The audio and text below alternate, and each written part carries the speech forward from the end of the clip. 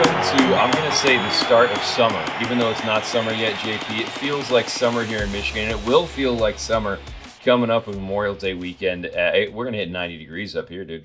Yeah, hence the reason my beard is now gone.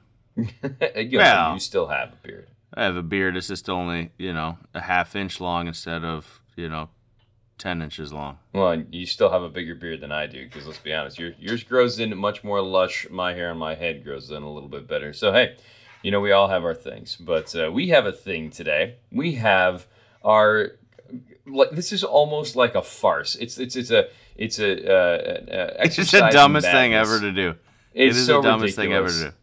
But we're going to do a mock draft for 2024 for the first round, guessing at who's going to be picking where, and then on top of that, guessing who's going to be good before we've even played a season. We did this last year, and we'll do it every year because it's just so ridiculous. We might even do another one before the year starts once we get through the summertime and all the workouts and see who catches a break when it comes to position battles or who maybe catches an unlikely and unfortunate injury. And again, some of the guys we're going to talk about today, you might not see drafted next year because they don't come out. Some of these guys today you heard us talk about last year because they didn't come out. So this should be a lot of fun, and we're going to go back and forth based off of the teams that we have and who's picking where. So we're going to start off with the number one pick. And some of these guys won't get drafted anywhere into the first round because we don't know what we think we know.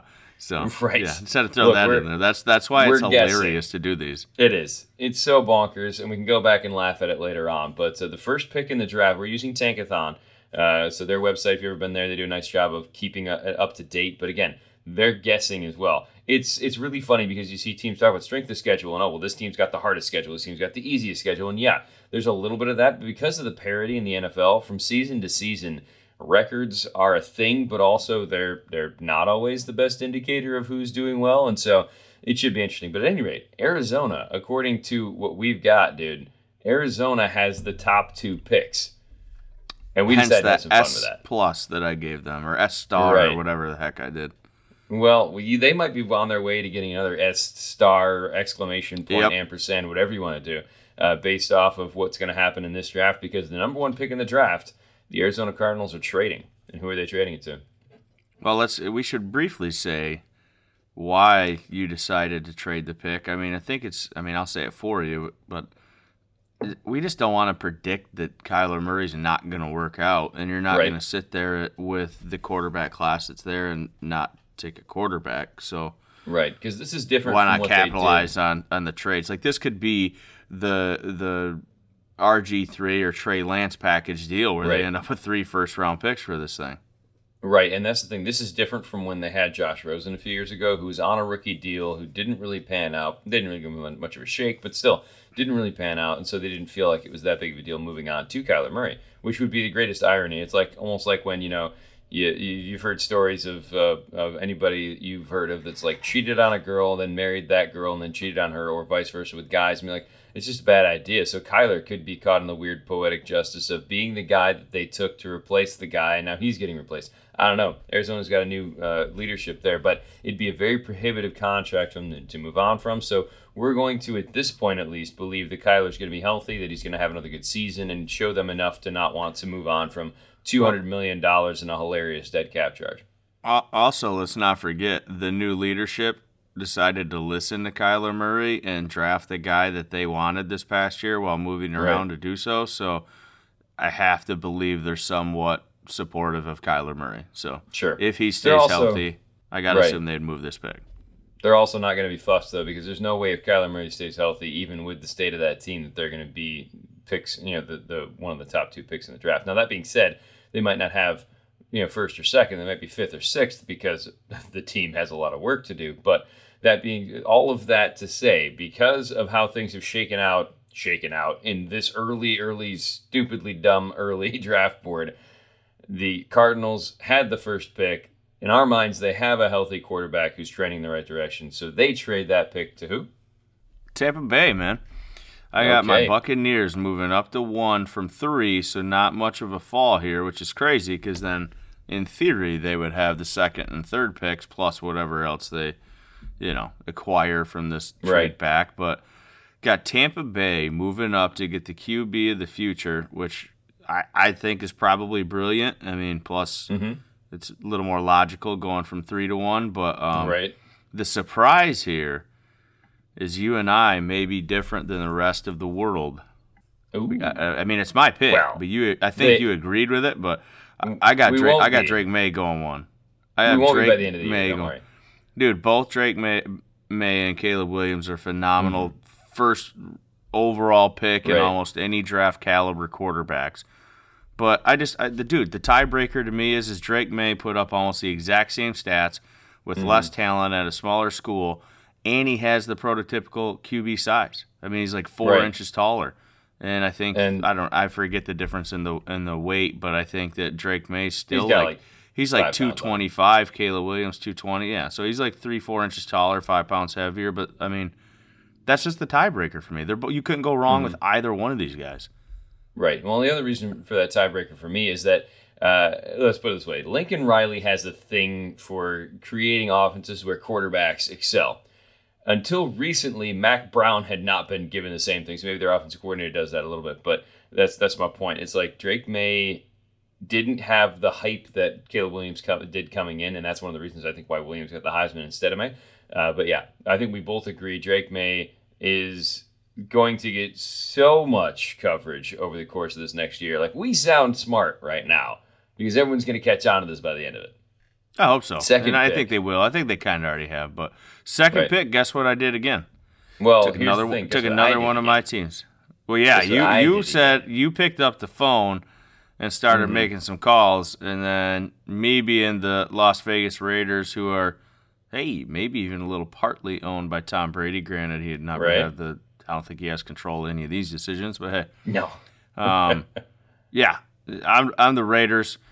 I hear you're on the phone. I'm buzzing in. I'm going, dude, get me up to a 2. So you did the double trade back with Arizona. So Arizona got rid of the first and the second. Which means they still have the third, though, because that's where Tampa's at. But it means that they probably got 3 would they get? Dude, like, if you move the first pick, you probably could get minimum 2 firsts and some other stuff. But you probably, with the first pick, are probably getting 3 firsts, right? That second pick, you could probably get 2 firsts. They could end up with 5 firsts, which is 3 extra firsts. Well, I'm not going to go that far because I think because it's just Tampa moving up from 3-1, I don't think Arizona gets that many. I think they might get 2 first-rounders tops. I don't think they'll get 3 out of that. But that being said, because Vegas is moving up from 11, I think, to get into that spot, according to our current board, it'll wash out. They're going to get multiple first and second round picks out of both of these trades, and that's going to set them up for the future, which they need. They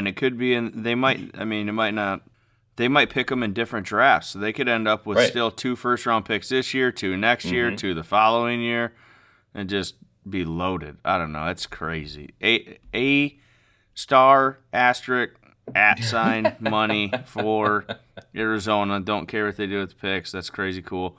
But let's get back on track here. Gave my draft grade for Arizona already. Man, just killing it. But the Raiders, they got Caleb Williams there. What was I just talking about? Either one of these guys could go number 1, and the Raiders see Caleb Williams on the board at 2. Yeah, they're stoked about it. And you and I were talking about this off air. Why does it just seem like he's a fit as a Raider? Yes. He seems way more. No offense to Drake May. He just seems more like a Raider.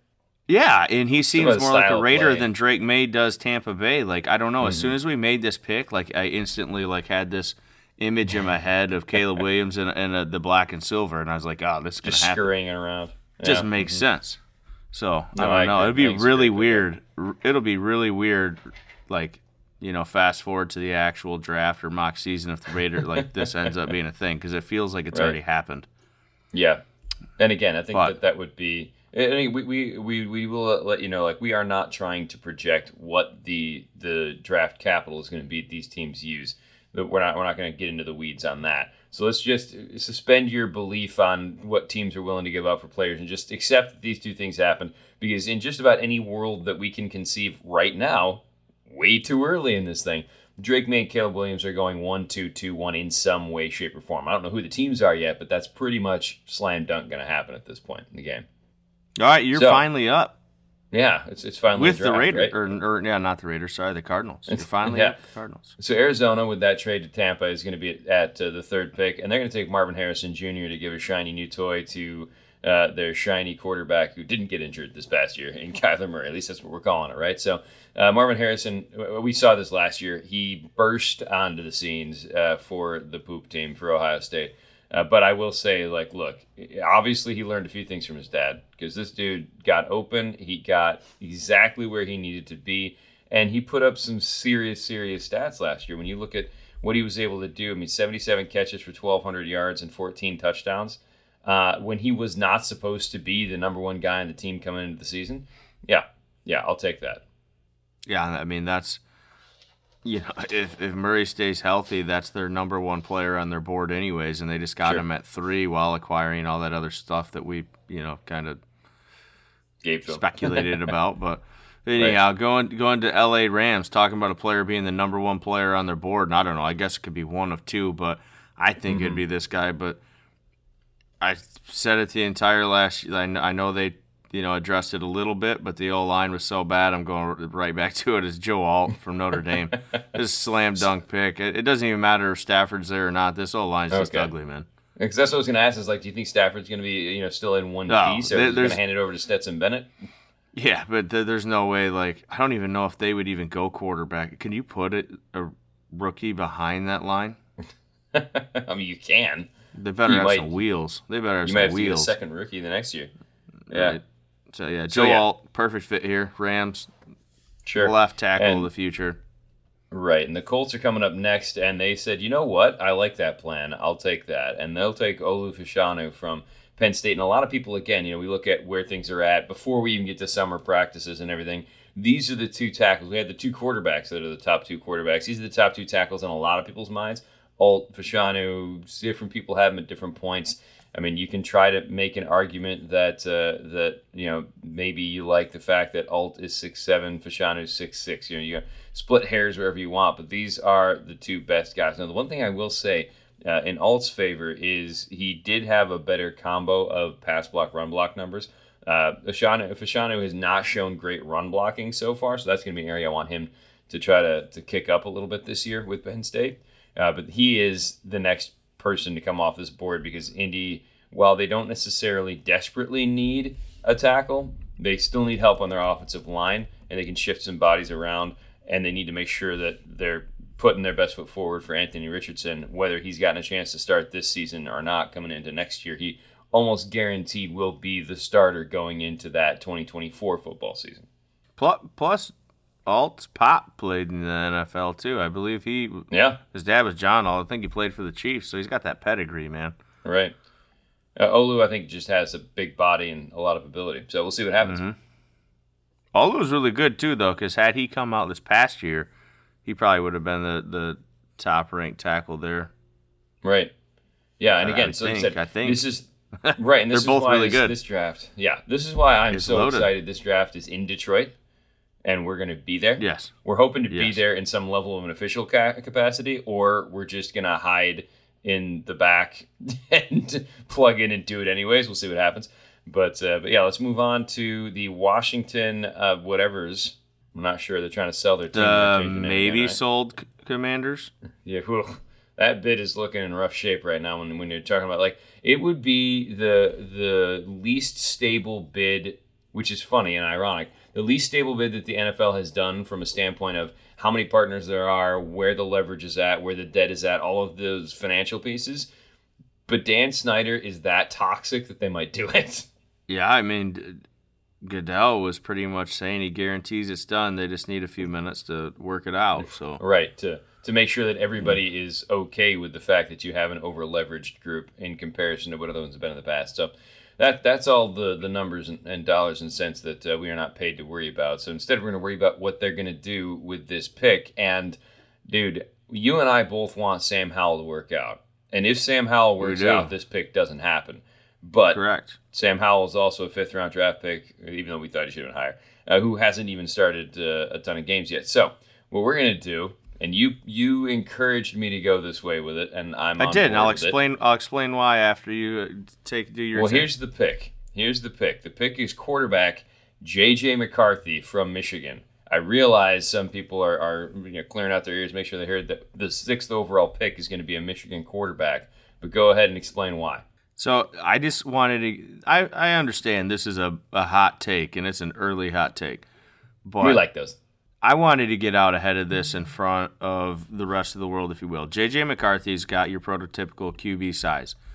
I mean, he's got to be at least like 6'3" or so, and right around, allegedly put on like 15 pounds, like I said. So we'll see what his weight is. But this is a guy who's got QB size. He's got some incredible wheels, right? Right. And we've seen all the tools, but the problem is like outside of a team is like with as much talent as Georgia, like there's a lot of people talking about how much depth this Michigan team has. Mm-hmm. Like they could be going in as the number 1 ranked team, number 2 team. Either way, they're gonna be a top 5 team. Right. Their schedule looks pretty darn easy. Outside of Penn State and Ohio State, they don't really play anybody, which is rather disappointing to me. But what I'm getting at is Michigan set up to be a top 4 team and go on a playoff run. They could be undefeated going right into Ohio State. We'll see what happens. They're projected to beat Ohio State, so they could be undefeated going into the playoffs. McCarthy's probably going to break every single Michigan passing record there is, considering he almost did it being short 3 games last year. Mm-hmm. So if you have a prototypical size quarterback, he's got wheels, he goes undefeated or at least makes a college football playoff, breaks Michigan football passing records, there's going to be some buzz around this kid. Yes, definitely. I just feel like a lot of those things happen. There's so much talent on this team this year. Yeah, the only thing that might hold him back a touch is just whether or not Michigan commits to the passing game at times because, again, Michigan is – they have 2 running backs we're going to potentially talk about later on today, right? So but they didn't commit to passing, and he still almost broke all his stuff being 3 short games. That's also because Michigan has never committed to passing except for that little Rich Rod experiment. So I get it. But here's what I can tell you. Looking at their schedule, you're right. East Carolina, UNLV, and Bowling Green are their 3 non-conference games. So it's going to be the same questions people had last year. But they're really looking at who they're playing with Rutgers, Nebraska, Minnesota, Indiana, then Michigan State. That game's always a coin flip just because. But State's looking like they're going to figure out their quarterback's going to do this year. But then their last 4 games, Purdue, Penn State, Maryland, Ohio State, yeah. I mean, this is very much setting up like they're going to be in that position. And again, yeah, the quarterback on the team that's doing the best usually does get some love. So again, McCarthy, I think people will be talking about him differently later on this season. And so that's why we got him sitting up this high. And you know what? If Dan Snyder doesn't own Washington, I might actually be a McCarthy fan going into his first year with I guess we'll still call them the Commanders for now. Next up on the list is Atlanta, and you know what? This is another exact same situation where if Desmond Ridder works out, this isn't the pick, but that's a huge if, and maybe even a bigger if than Sam Howell, only because we saw a little bit of Desmond Ridder last year, and he was meh. And so we'll see. Atlanta, though, we decided they probably have to go quarterback, and you convinced me to go with this guy as well. Here's another hot take. Why don't you tell us why? It's because of his hair, but he got rid of it, so now I'm second-guessing myself. So Quinn Ewers is the pick. He's the Texas quarterback right now that everybody wants to not be playing because they want Arch Manning in there. But yeah, Quinn Ewers had the mullet, had the beard, was ready to rock and roll and be your like second coming of Gardner Minshew with jorts and a beard or whatever. And instead, the guy goes all business like Charlie Sheen in Major League 2. Man. And just gets rid of all of the hair. And we'll see what happens. He may try to grow that back out as the season goes. He's better because, he might have jinxed him. That is his mojo right there, But it's almost the same thing as what I'm saying about JJ. Like, all the things I said about JJ, like, Texas could be that good compared to last year. But with Quinn, what I want to say is like, when I watched Texas play with him and without him, it was night and day difference of a team. I don't know if it's because he's that good, because he's that much of a leader, or like the team's that much more confident when he's in there. It could be any or all of those things, but I'm just saying the guy is different. If he stays on the field and accomplishes what it looks like we saw flashes of, guy's going to generate some buzz too, and he's going to fly up draft boards. I mean, I honestly think between these top 4 quarterbacks, like, I can't think of a draft class pre-college football season. Once the season was over and you learned some things, you know what I mean? There might have been 4 guys that had some solid buzz, but for me personally, I can't think of a draft recently where there were four, Dan, I'm going to keep saying 4 quarterbacks that I was that high on, and there's still quarterbacks that I like a fair amount. Sure. Still, this class has the potential to be crazy. We all know that, at any moment it could go south and you could only end up with 1 or 2, but it has the potential. I like Quinn Ewers here a lot. It is shaping up to be a fun year, and so that's where Atlanta's taken him at 7. So we have 4 quarterbacks going on the top 7, which is just comical on so many levels in comparison to past years. We're giving you a reason for why. All right, now we'll move on to our other poop team, and this is the Green Bay Packers, who Tankathon right now is projecting to be picking in the top 10 for the first time in I don't even know how long. But again, there's no quarterbacks left that I think either of us feel good about. So who are we having the Packers take here with the 8th overall pick? I don't want to talk about it. You got to do it. I can't say it out loud. You can't say that your least favorite team is getting your most favorite cornerback. Or I actually call him a safety. But Cooper DeJean is the pick right now. And again, that might be a bit bold for some people as well. But we're letting JP have some fun with some of the players that he believes are going to rise up people's boards. He's Cooper DeJean, and a lot of people's minds like 3rd, 4th corner, somewhere in that ballpark, roughly. But you love this guy. I think he is at worst the 2nd best corner, but I think he also has the ability to play safety, and Green Bay has a need at both. Probably more so at safety, and it makes a lot of sense, and I think he's just going to ball out this year. And I don't know. That's kind of what my goal was, is to plant my flag on players that all these other sites and analysts and whatnot don't have as the top guys. So, well, here's one thing I can say that kind of gets to the bonkersness of everything we're doing right now. You know who else agrees with you? Somebody does. Don't say like PFF. Focus. Do they? Oh, my gosh. They gave him an 88.5 last year, man. That's low. He had a tremendous season last year, according to the analytics stuff. So I think he's good. That's a fun start for us. That's a fun start for us. All right, Tennessee is up next, and they're sitting. You want to know how good he is? He's an underclassman that started on Iowa. Admittedly, that is the thing, because of all of the people who were throwing down about Lucas Van Ness. About Van Ness last year, not starting but still putting up the numbers. Yeah, you're starting in Iowa. That shows that you mean something to that program. There's no doubt. Well, the guy that means something to his program is going to get picked at number 9 to Tennessee. The Titans have got some questions themselves at quarterback, but do you think what levels will work out for him? Right? You're stoked about this pick? I'm stoked about this pick, but yeah, I mean, I'm not going to project the – excuse me. See that? I got so excited here. I got a little little grumbly like dragon breath there, probably because I nicknamed this guy Bowser. But the Titans here, man, I'm not going to project that Will Levis doesn't work. I mean, odds are he doesn't. I mean, you could say that even if he was drafted high in the first. Odds are quarterbacks just don't work. But sitting for a year and – yeah, and I don't know. I think that he's going to sit this year. You're not going to see much from him, and then he'll start next year, and next year will be the – so we're not going to know if he's the guy or not, I guess is what I'm getting at. You know what I mean? Because Tannehill is going to be – unless he gets hurt, I don't think we're going to see Levis. So they're going to groom him for next year, and then going into the following draft is when we'll know if they're going to address quarterback or not. Right, so exactly. I'm not going to go quarterback here, plus we had 4 go already. So why not go tight end Brock Bowers? I mean, this guy is he's 100% just different. And for some reason, I can just see, you know how I said I envisioned Caleb Williams in the Raiders jersey? Who's that guy you always watch the show, this guy on The Simpsons?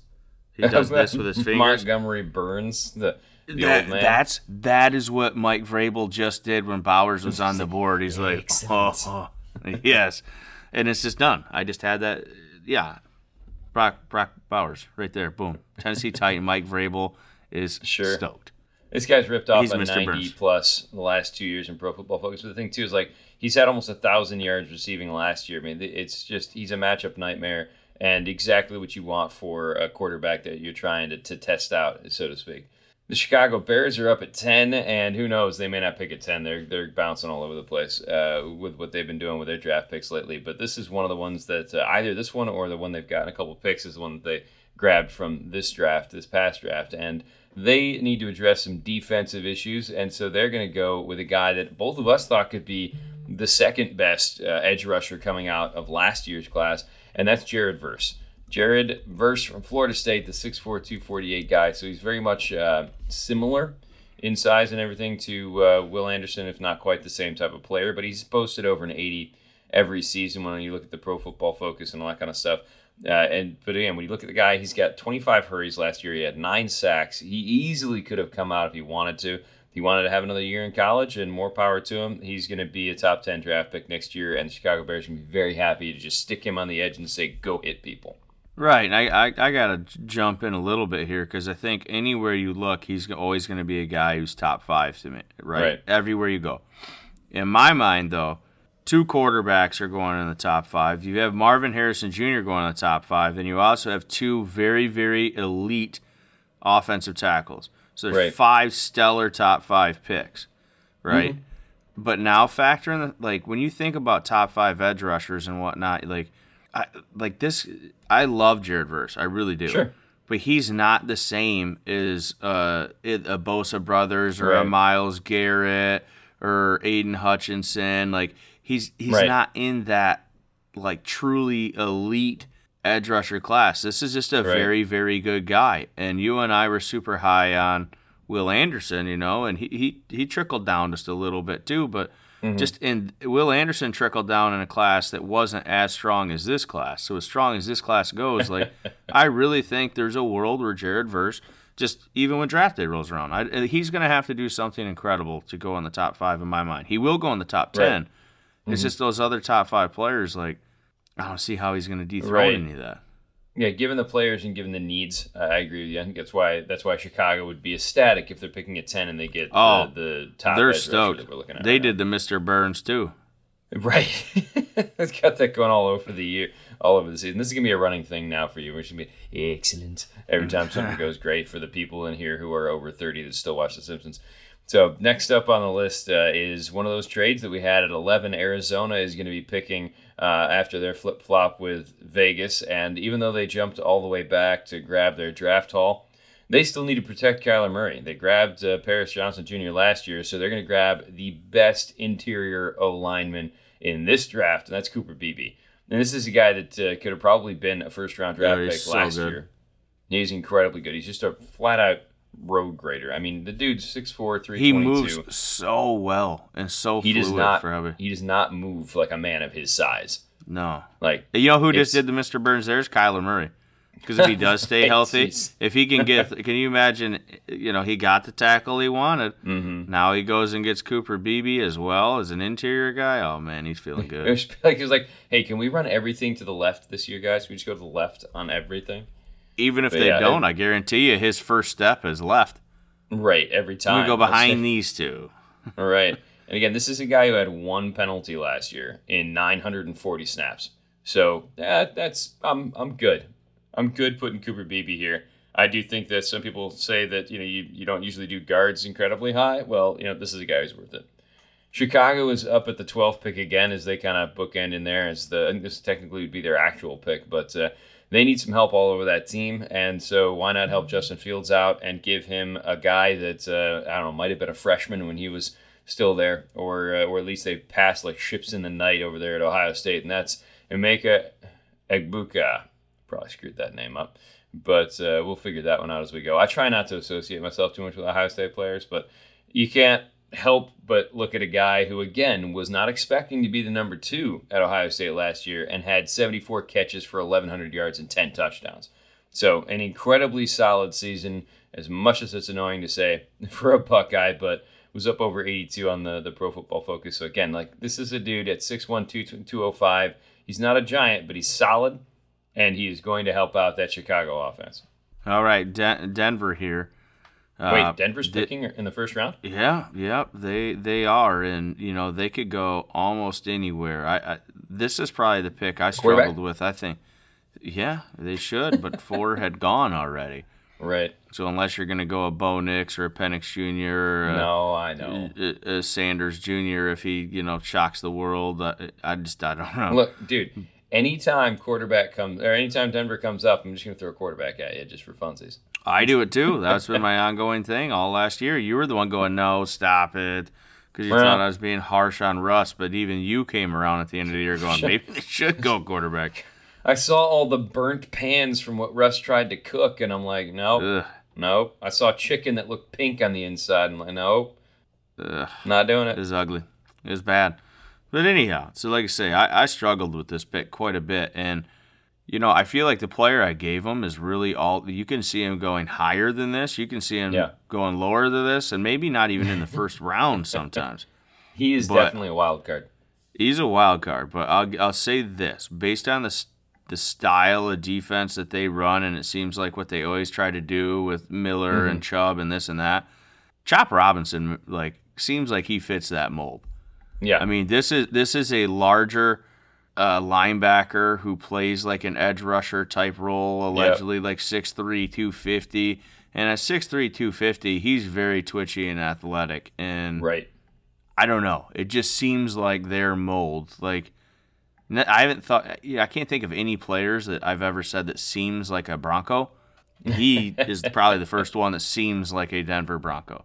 Sure. He just feels like that style. So yeah, I put him there. I personally, if you want my personal take, this is way too high for him right now for me. Based on what I've seen so far, he could change that narrative. I think this is too high, but it just felt right, and then nothing else did. So Chop Robinson is a Denver Bronco. One of the ways that he could change that is he had 34 hurries last year, but his tackling wasn't great. So if he flips those numbers a bit and turns more of those hurries into sacks and hits, he's going to be shooting up draft boards.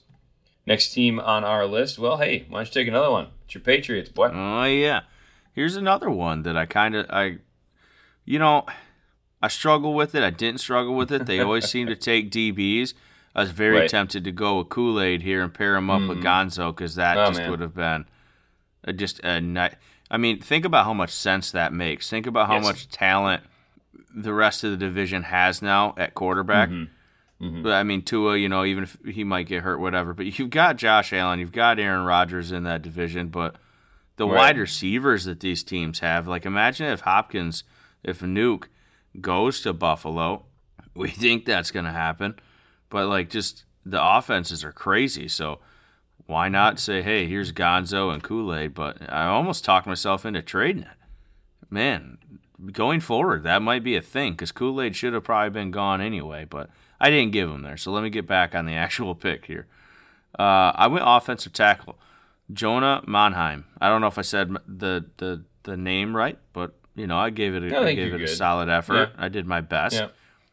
And this might be a tad bit high for most people for Jonah, but here's the thing: he looked fantastic. He's like a tackle. You draw him up on paper, you got him.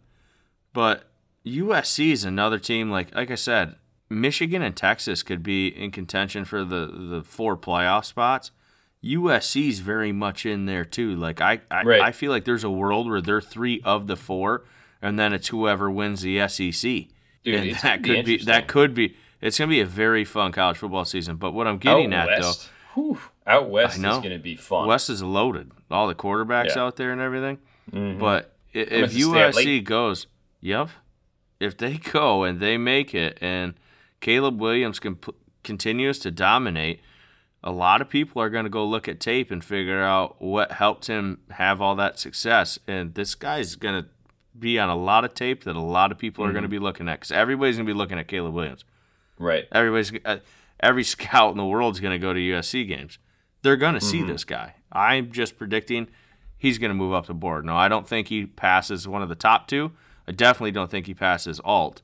We'll see because I know Olu had some phenomenal tape, but he had a few blemishes on there as well.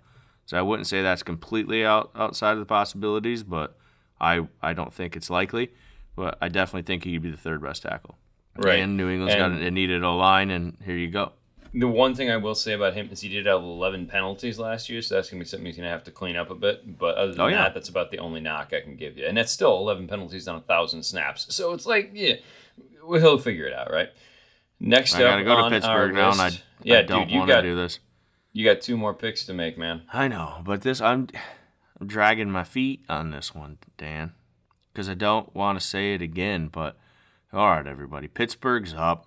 One of their biggest needs is a linebacker. I'm not down in Pittsburgh here. I don't mind Pittsburgh. But the problem is they got to need a linebacker, and I have to keep saying that I think the best linebacker in the nation is from Poop U. Hey, Tommy, you liked Spielman. I know, but he was a diehard Michigan fan. He was. He wanted to go to Michigan. But Tommy Eichenberg is the best linebacker in the nation, and I think it's by such a large margin. Like, I almost wanted to say that I guarantee that he'll be the top-rated linebacker on draft day for me. I don't see what's going to change that. Sure. Your distaste He for looks Ohio that State. good. Maybe. I'll look for every excuse I can to get him out of there, but Yeah. I really, truly believe that come draft day that he's still the top linebacker. Sure. He's really good. He's really, really Yeah, good. well, And the one thing it's I a will good say, fit, so. right, the one thing I will say, if you want to try to do anything against him, if you will, is Trotter. he didn't have, well, right, he's a Buckeye and all that too, but he didn't have as strong of a second half of the season last year. So I'll be curious to see if that was just a fluke or if that was just numbers or whatever. I'm going to see if he can sustain it for the whole season. But I do agree with you. I mean, he might be the only linebacker we take here in the first round. So next up, though, Minnesota. You're still rolling, dude. This is where I just, they have a need anywhere on defense considering how bad the defense was. Not sure this is the biggest need, but guess what? Kool-Aid McKinstry is still on the board, and that's got to stop. There's no way. Yep. There's no way he doesn't go in the top half of the first round. There's probably no way he's not a top 10 pick. And here we got him at 16 available. So this is something I think we both can easily say we messed something up. This is just a stop the slide and don't make us look sillier than what we already are. Well, but yeah, for whatever reason, we had Kool-Aid here. Well, we had him here because even if you got Cooper DeJean as your best corner. But even if Cooper does do what I think he's going to do, they're both going to probably be in the top 10 to 12 picks. Sure. But I guess I can't say that. Maybe the NFL's perspective on how they draft players and positional value is shifting a bit. I don't know because we saw Gonzo drop to 17. I never thought there's any shot at that. Right. We're doing some revisionist history here. I could go back and say maybe one of those Bears picks could have been him potentially because there's teams that need help in different spots, but the Bears just took Tyreek Stevenson, so maybe they're thinking they're in good shape. So that's part of the fun about projecting way too early on all of this ridiculousness. But at any rate, talk about why people are drinking the Kool-Aid. Talk about why they're drinking the Kool-Aid, or are we going to talk about the Kool-Aid that we drink? I mean, I'm drinking some orange stuff right now. People are drinking the Kool-Aid because this kid looks good, and he's on Alabama. He looks real good. I don't think we even need to talk about it because everybody who's listening to this is probably a draft nut, and probably for the past 5 or 6 picks have been going, "Where's Kool-Aid? Right? Where's he at? What are you guys doing?" He's another 6'1" corner, so both he and DeJean are both bigger boys. So flip a coin right now for him. But anyway, he slid because of that. So Houston is finally picking because of all of the draft ranking they've been doing. Don't we got to go on a little halftime beer break here, Dan? Oh, fine. Yeah, let's do that. So for this beer break, though, I don't know if you had seen it or tried it, and I forget because I know you went to the Bell's Brewery fairly recently. But yeah, like they released the Oberon variety pack. Oh, which is kind of fun because I was kind of excited when they did that Two-Hearted variety pack. So I feel like I have to review the Bell's Oberon variety pack. Well, get into it. I'm going to, but instead of doing it like 1 to 4 or 4 to 1, I think I'm just going to do it in the order that I drank them. Okay. I started with the OG because I was like, you know what? I got to prime the palate. Okay. Right. I truly, truly enjoy Oberon. It's the only beer that I've ever put or enjoyed a piece of fruit in my entire life. I always say that because that little blood orange wedge or the car orange wedge in there just changes the game and brings it back to like what I feel like it used to taste like when it first came out, like a decade and a half ago or whatever. But yes. But for the sake of reviewing this variety pack, I didn't put the orange in there. But I still very, very much enjoyed it. There goes the Husky. It was very good. And I'll just say this. It was still my favorite one in there. Okay, so let's get that. It was the best one.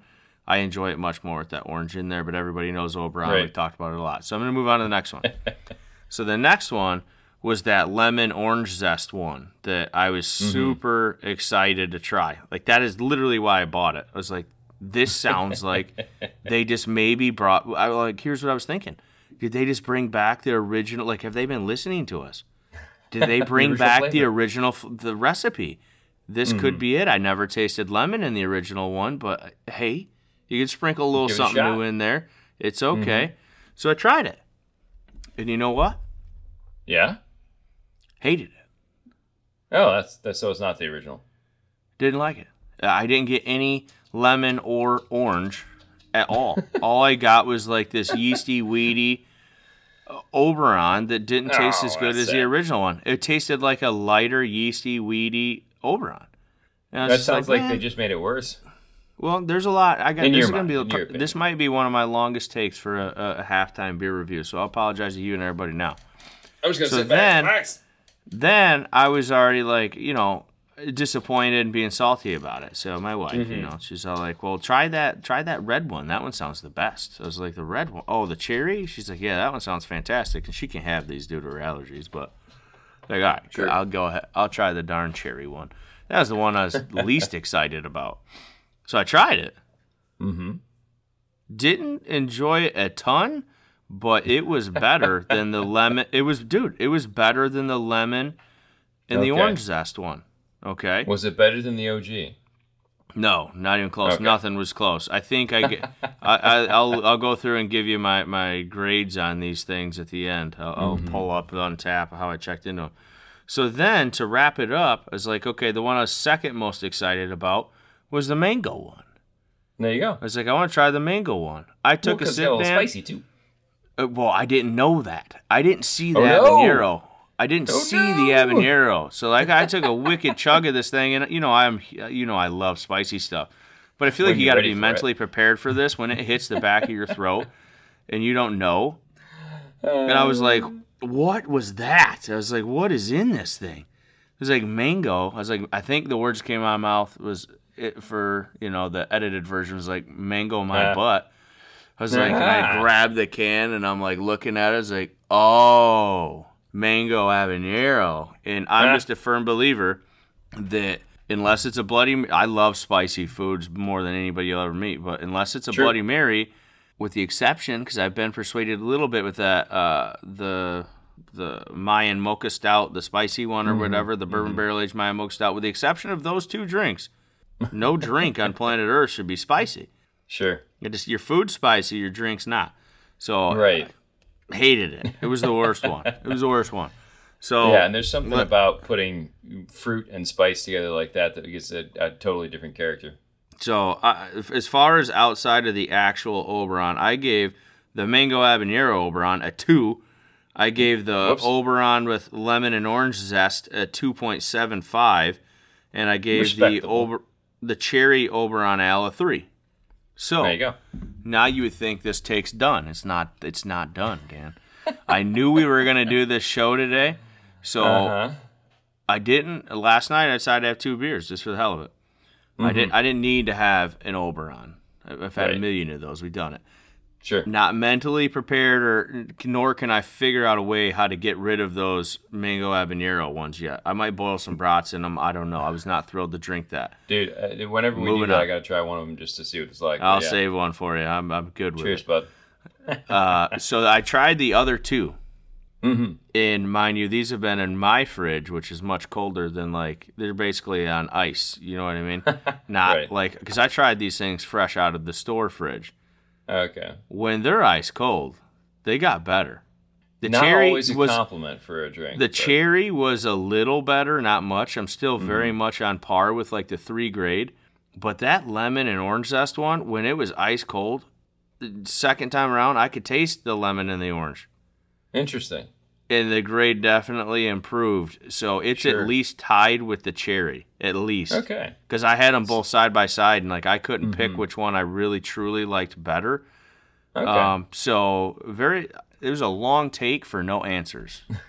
I don't know which ones I like the best, or if I even do like them or not. I know I don't like that habanero one. But I think they improved a lot. Both the other two improved quite a bit. So the last thing I'll say is, were these any of the ones that you tried? I haven't tried any of those yet. Oh, I'll save you one of each then. Thank you. Now, I had the jalapeno. We tried that one. We tried the jalapeno one that they did from the brewery, but I haven't tried any of the ones from the variety pack. And again, that's the fun thing about trying these different beers in different states, because when you think about the different things that come out when beers tend to get a little bit warmer, and warmer in quotation marks, but like not as cold, the yeasty pizzas can come out a little bit. So that makes sense. So I've got beer to talk about, but I don't think I need to talk about it. I think we're just going to stick with all that right now. I told you bits and pieces. It was going to be a long one. I'll talk about one because I did crack one of the ones that we have from Folklore Brewing down in Alabama, because it's a mead, and I know you wouldn't want to try it anyways.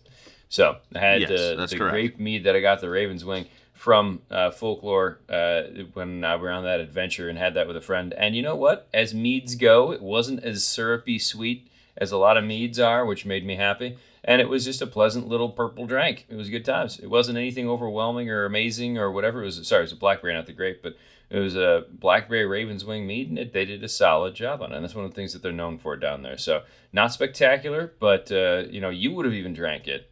You would have said it's a little sweet, but you would have drank it. Pretty easy to move. It has a chance up against that mango habanero Oberon. Yeah, well, everything does. Yeah, that outside of the Pert beer, right? So outside of that one. She try to remind you. Yeah. of some of our attempts. Everything beats that Perm beer. Exactly.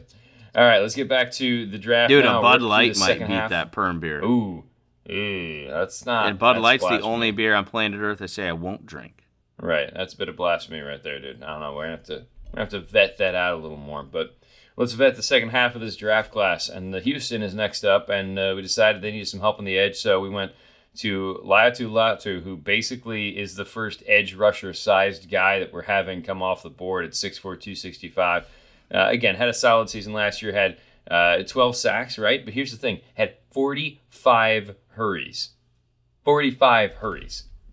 That's a lot of hurries. That's a lot. And that's why his pass rush grade was a 91. He didn't necessarily. This dude is a pass rusher. He's not necessarily an edge setter. He's not necessarily the greatest tackler in the world. But boy, is he going to wreak some havoc. And Houston needs some havoc, so they're going to go that route, and they'll be pretty happy about it.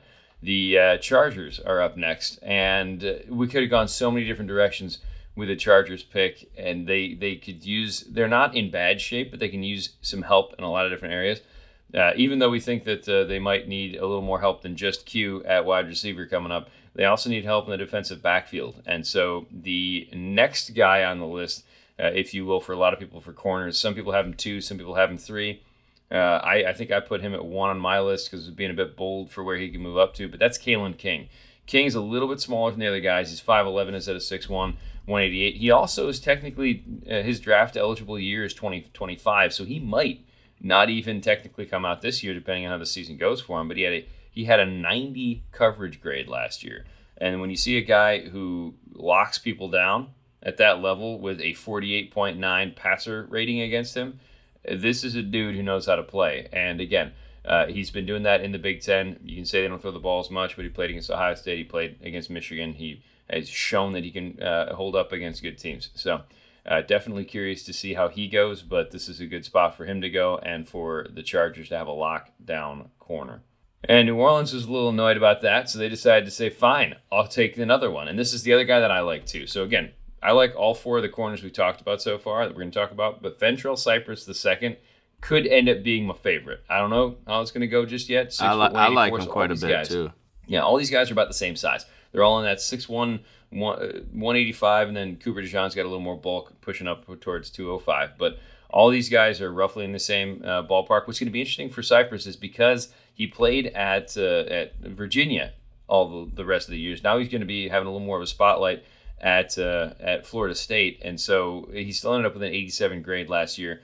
Another guy who had like a 58 from as far as his passer rating against when he was out there. So another dude who knows how to lock down. He's one of the more consistent across the board. Like, he can tackle well, he can play the run, he can play the pass. And so I'm going to be very curious to see how things play out for him as well. But New Orleans needs some help out there in the edge, because unless something crazy happens for Paulson Adebo, he had a really rough year last year. So I don't think that's a spot that they're going to shy away from come draft day. You're up next. It's the Giants. Ooh, your secret crush. Good Lord. First off, there's nothing secret about it the way you talk about it. And it's not a crush. Wow. I want to crush them. Mm-hmm. So, I got to get them another wide receiver. They need a wide receiver. You know why they need a wide receiver, Dan? Because they need to make sure Daniel Jones is worth his contract? Well, correct. They absolutely need to make sure he's worth his contract, which, I don't hate it. Like, he definitely looked all right, but, man, that's just a lot. I don't think he's worth that much money, but I definitely think they had to bring him back. So it's just a weird predicament they're in. But they can't. I know they got Jalen Hyatt, but, like, he can't be, like, the guy. And Paris Campbell and Slayton and Hodgins, like, no, sorry. That's not just going to get you there. So I'm going to go with who I project as the number 2 wide receiver.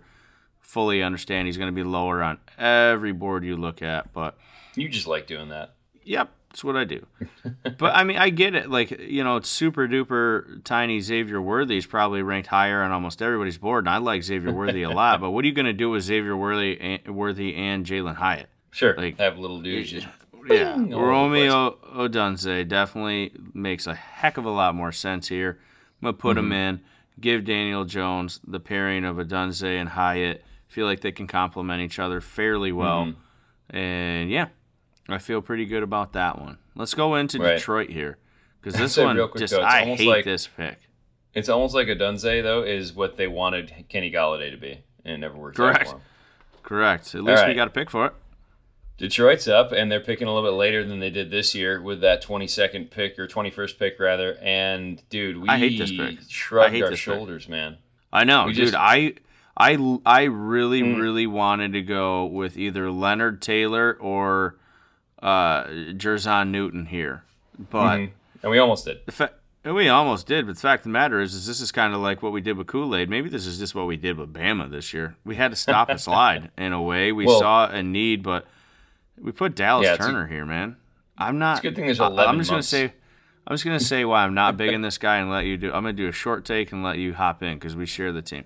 I'm not big on Dallas Turner because Dallas Turner's a guy, I get it, he wasn't a full-time starter, but he still played like 650 snaps. He didn't do a lot with those snaps. He's allegedly like 6'4" and 240. Dude, he's either 240 or lighter because when I look at him, he does not look... When you look at first-round edge rushers, I don't want him to, like, I don't know. He doesn't look like the guy that I want him to look like. I don't know. It's interesting to me. He's got to bulk up. He's got to get stronger. I need to see more production from him. At 650 some snaps or whatever it was, he didn't do much with those. Right. So I'm just not impressed with this guy. I see him ranked right around the 10 range. Me personally, I wouldn't be shocked if he's not drafted in the first round, but we'll see. He could completely just destroy that. He'd be my early on hot take of I'm way lower on this guy than everyone else. Yeah, and this is where it gets interesting because you're looking at a player that is a projection piece. He only had like a 73 coming out with the Pro Football Focus. He had 21 hurries. He had 11 hits. So he had some production from the pass rush spot, but this is a guy that people are looking at saying he is going to get better, which could happen, and that's where it gets fun. Maybe he does. Projecting.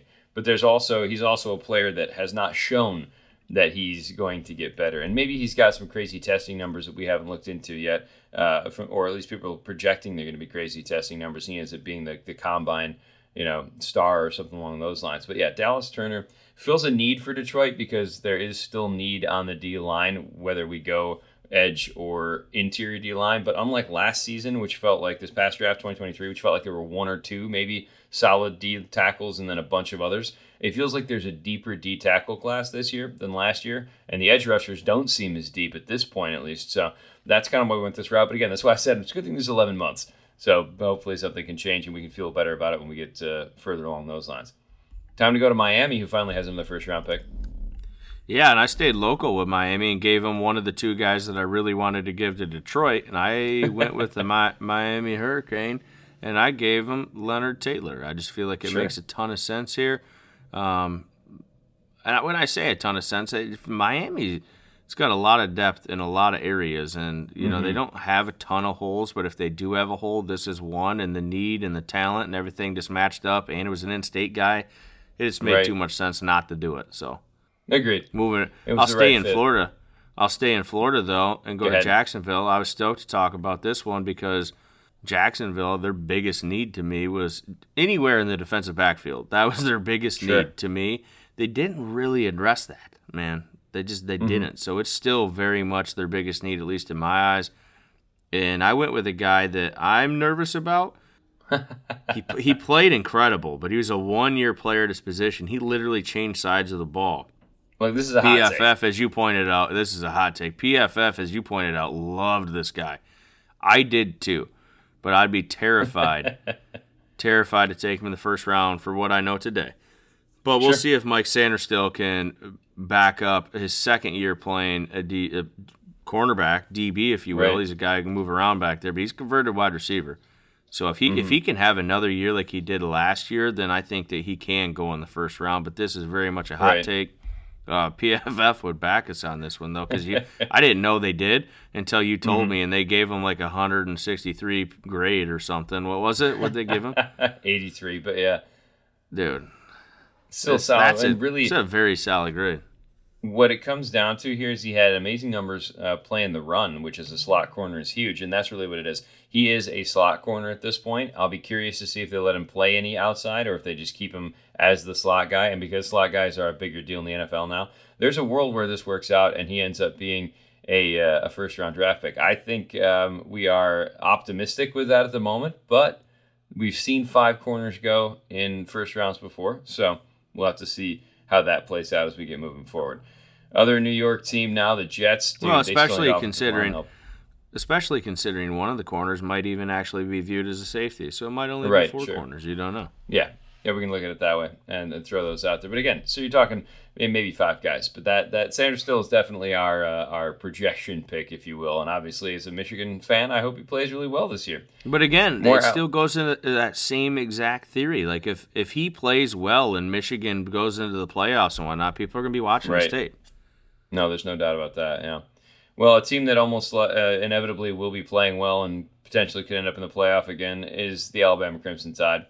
And I decided that because the New York Jets apparently didn't prioritize their offensive line as much as I thought they should have this past year, and because they're still trying to figure out whether or not they're going to have old tackles or injured tackles or whatever, they need offensive line help. They're going to go to Alabama, make some large. J.C. Latham, kind of seen by a lot of people as the next best tackle up on a lot of boards right now. 6'6", 326. Didn't have like a transcendent season last year, but was solid in his spot. His pass blocking grade especially was like an 84. So this is a dude who physically is what you're looking for. And again, given the fact that the way the game is trending toward more passing anyways, Latham seems like a good fit. 6'6" is going to have long enough arms to hang out there on the outside and help the Jets solidify that position and give him a little more stability going forward, as opposed to trying to figure out who's going to get hurt this year. So Seattle's up next. He would very much logically probably be the pick over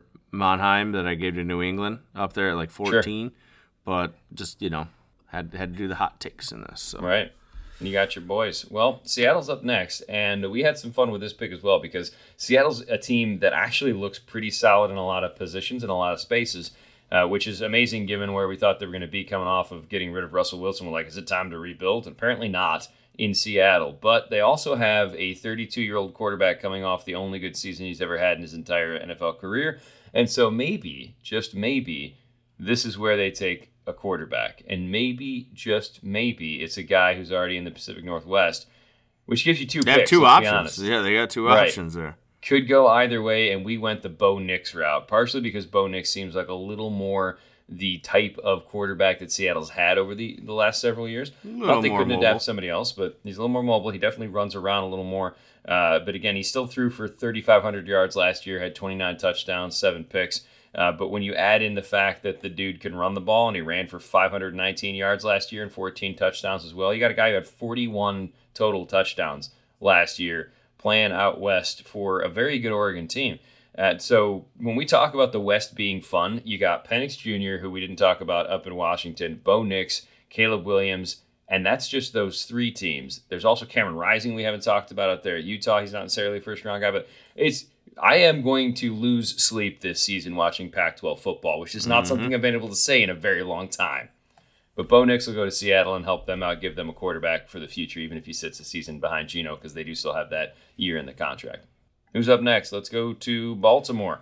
Dude, this is weird. Who the next pick was. Yeah, we go on a bit of a less desired position run here. But I guess maybe the value isn't there, or positional value, if you will. But we go 3 straight running backs here, Dan. Look, dude, running back hasn't been taken yet, so let's They haven't been taken yet, and the NFL's shifting their mindset. But yeah, Baltimore's your squad. Go ahead, hit them. Right.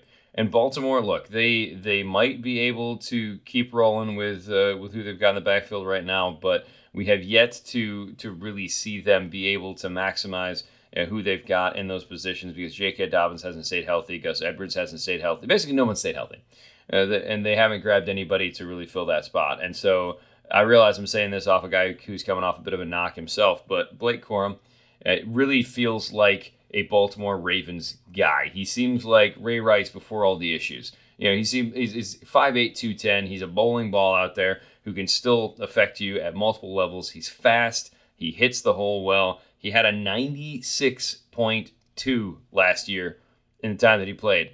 And so that's just insane. Dude's solid. He's a great pick. And while I like all 3 of the running backs we're talking about here, everybody's got him as the consensus number 1 coming into the year. 3 things real quick. 1, had he not gone down, he probably would have won the Heisman. He's 2, right up there, yeah. John Harbaugh might know somebody who's coaching for the University of Michigan and have a little bit of inside take on this guy. 3, why not replace a Buckeye with a Wolverine? Always a good choice. All right. I had to get those 3 things in there. Dallas, real quick. Jerry Jones, I believe he's an Arkansas Razorback himself, and there's one heck of a running back right there. And Raheem Sanders, they need a running back, and Raheem Sanders, I've been talking about him since last year, so I don't need to say anything new about him. It's an awesome fit. And then I'll let you slide into your team and talk about who I think is today's NFL's best running back in this class. Light it up, Dan. We'll put a pin in that real quick, because I will say about Raheem Sanders, he is the size that they probably want, because they've got the smaller-ish guy in Pollard, smaller-ish, and Deuce Vaughn now. But Sanders, 6'2", 221, he can be their bowling ball if they need to be the guy who's just smashing in there. And 1,400 yards last year, yeah, dude knows what he's doing.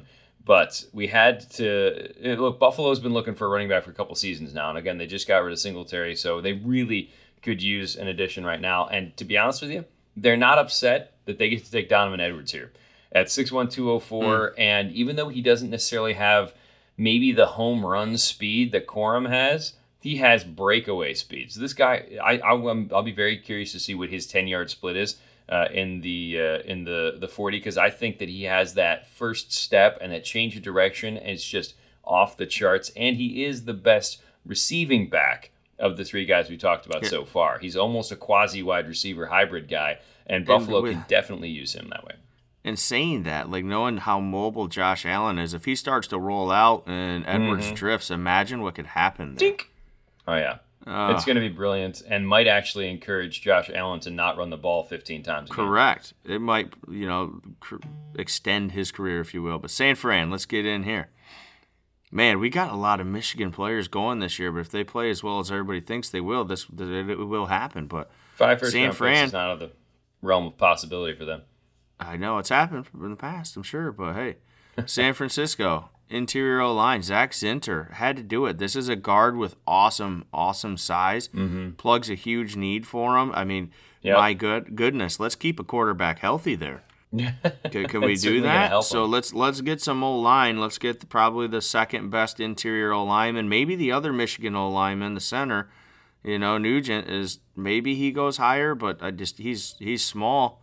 So I'm going to give him the big guy. I'm going to give him Zinter and move on there. I think that's an awesome pick. Sure.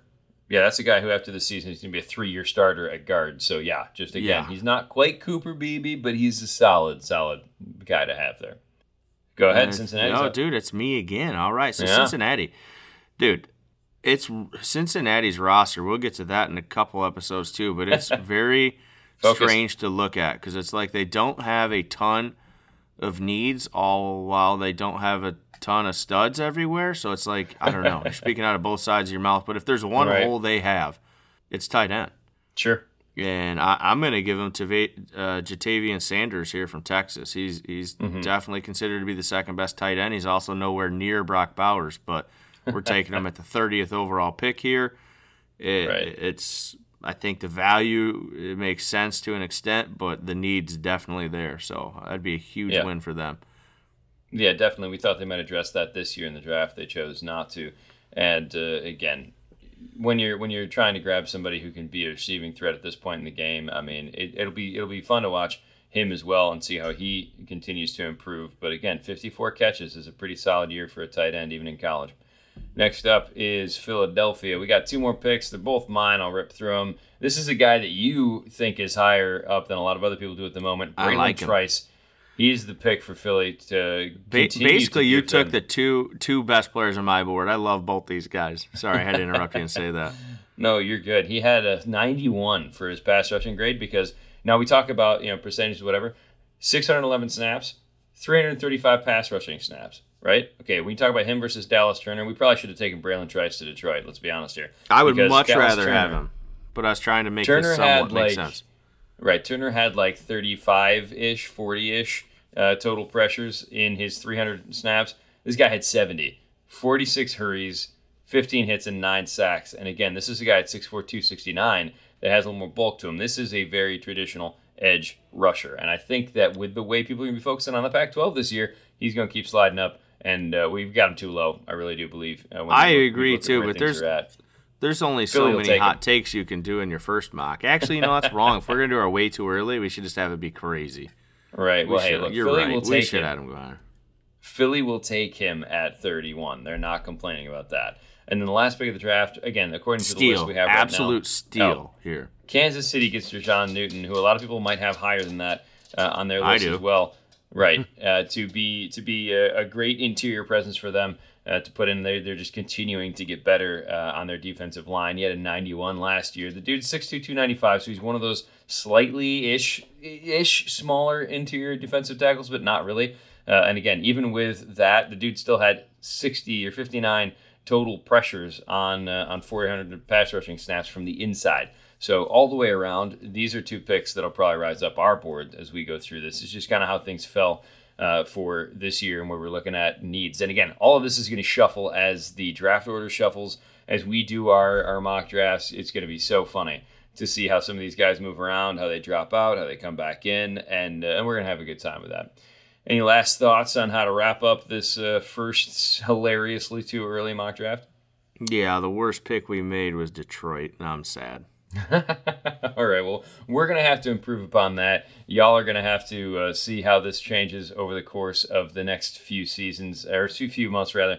And what's going to be fun for us coming up now, we are going to be looking at building blocks for all of the teams in the NFL over the next several episodes. And so some of that stuff might make us change our minds on who we had guys getting taken here in the first round. Should be a good time. But catch us next time as we start ripping through your favorite teams and what they have to look forward to in the future on Draft Guide.